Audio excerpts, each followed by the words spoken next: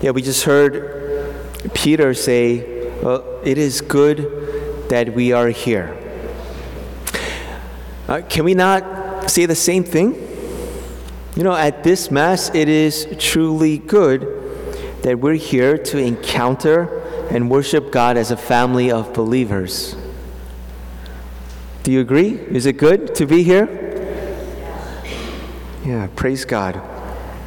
And then right after, Peter says he wants to make 3 tents, right? One for Jesus, Elijah, Moses.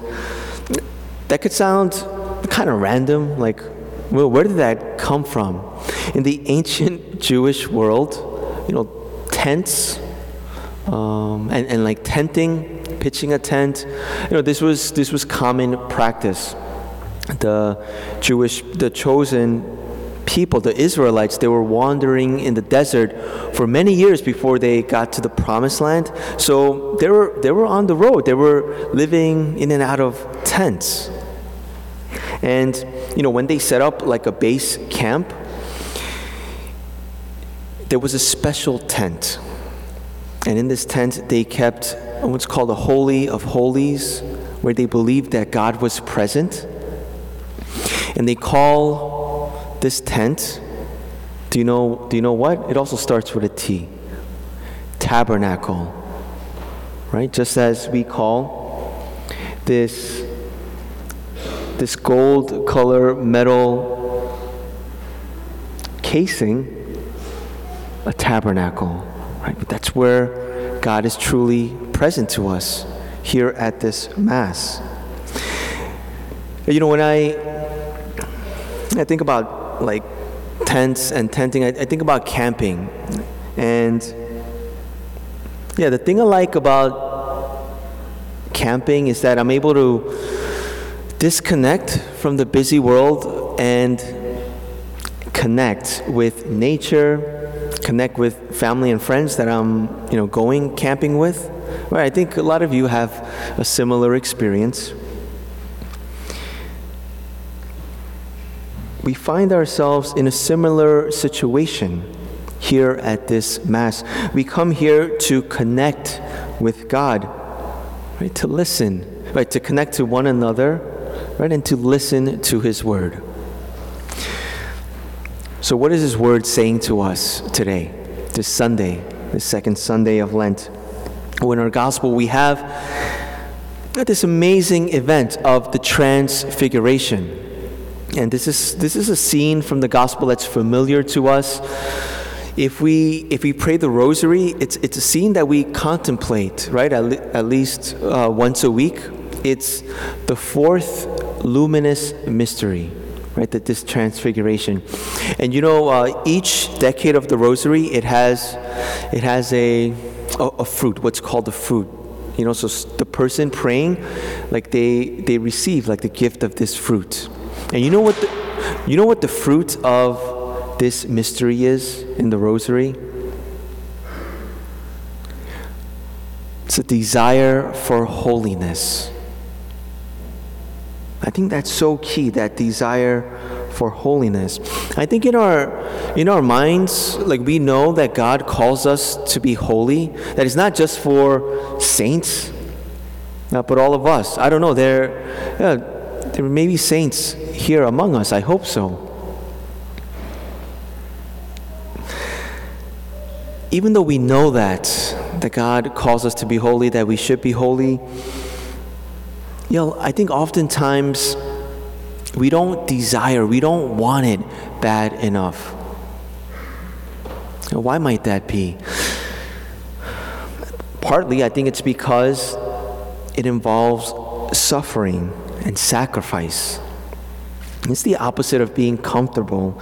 The process of holiness, it involves dying to ourselves, dying to our selfish desires. It takes sacrifice.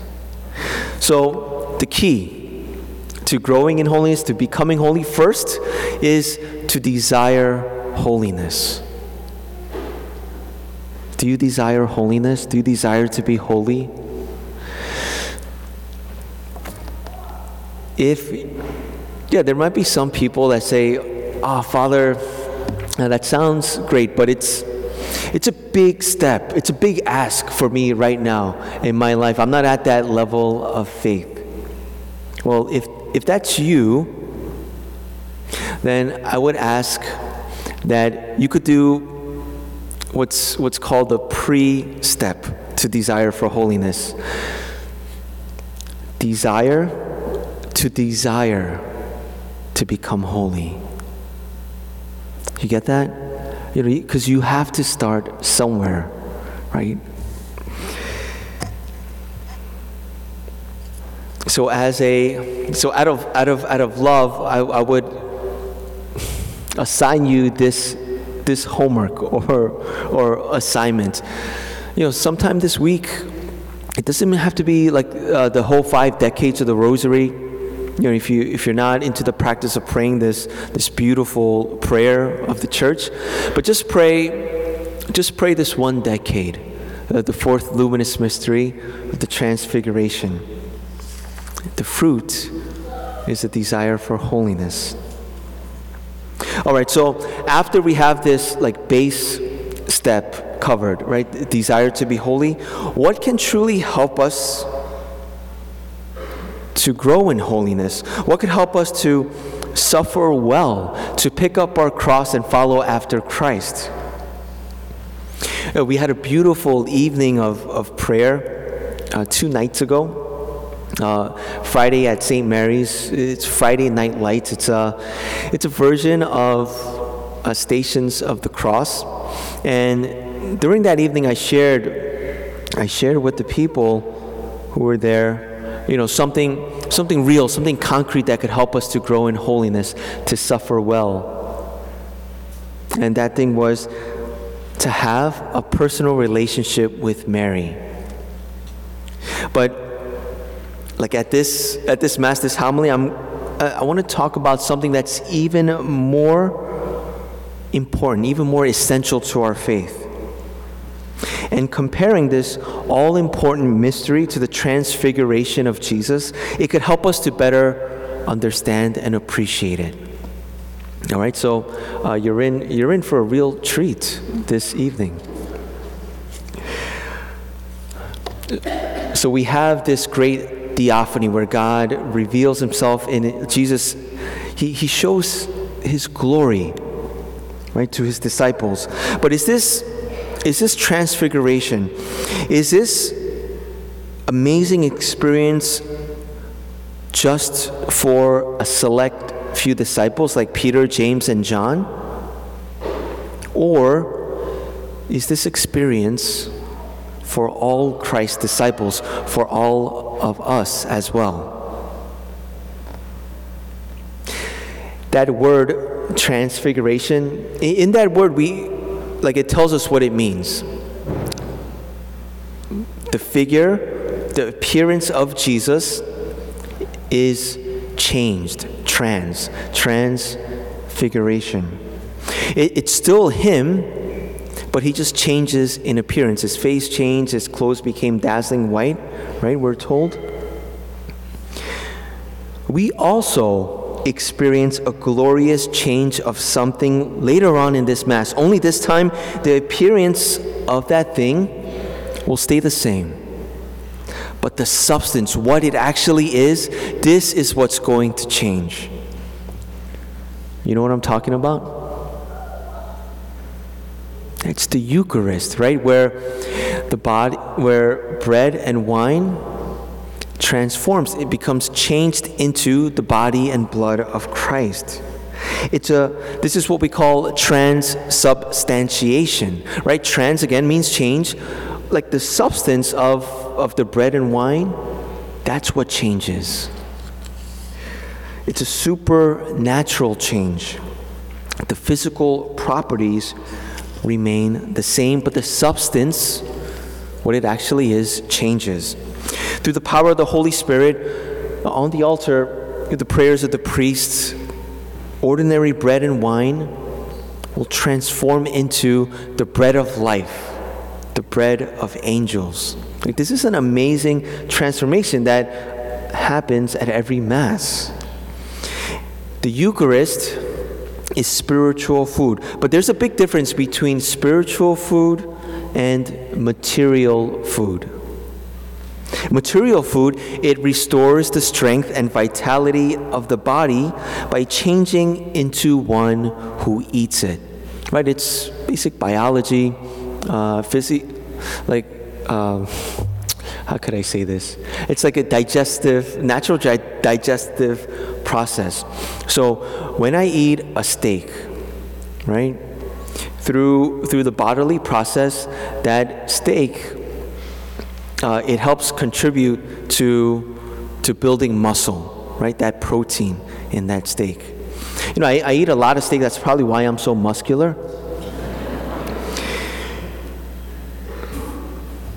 But spiritual food, it nourishes by changing the person who eats it into Christ himself. When we receive Holy Communion, it's we who are changed into Jesus who we receive. When we receive the Eucharist, we're not physically tearing into his body with our teeth and digesting him in some kind of cannibalistic ritual. I try to explain this teaching of the Eucharist, this change, to our second graders at our school who are preparing for their first Holy Communion.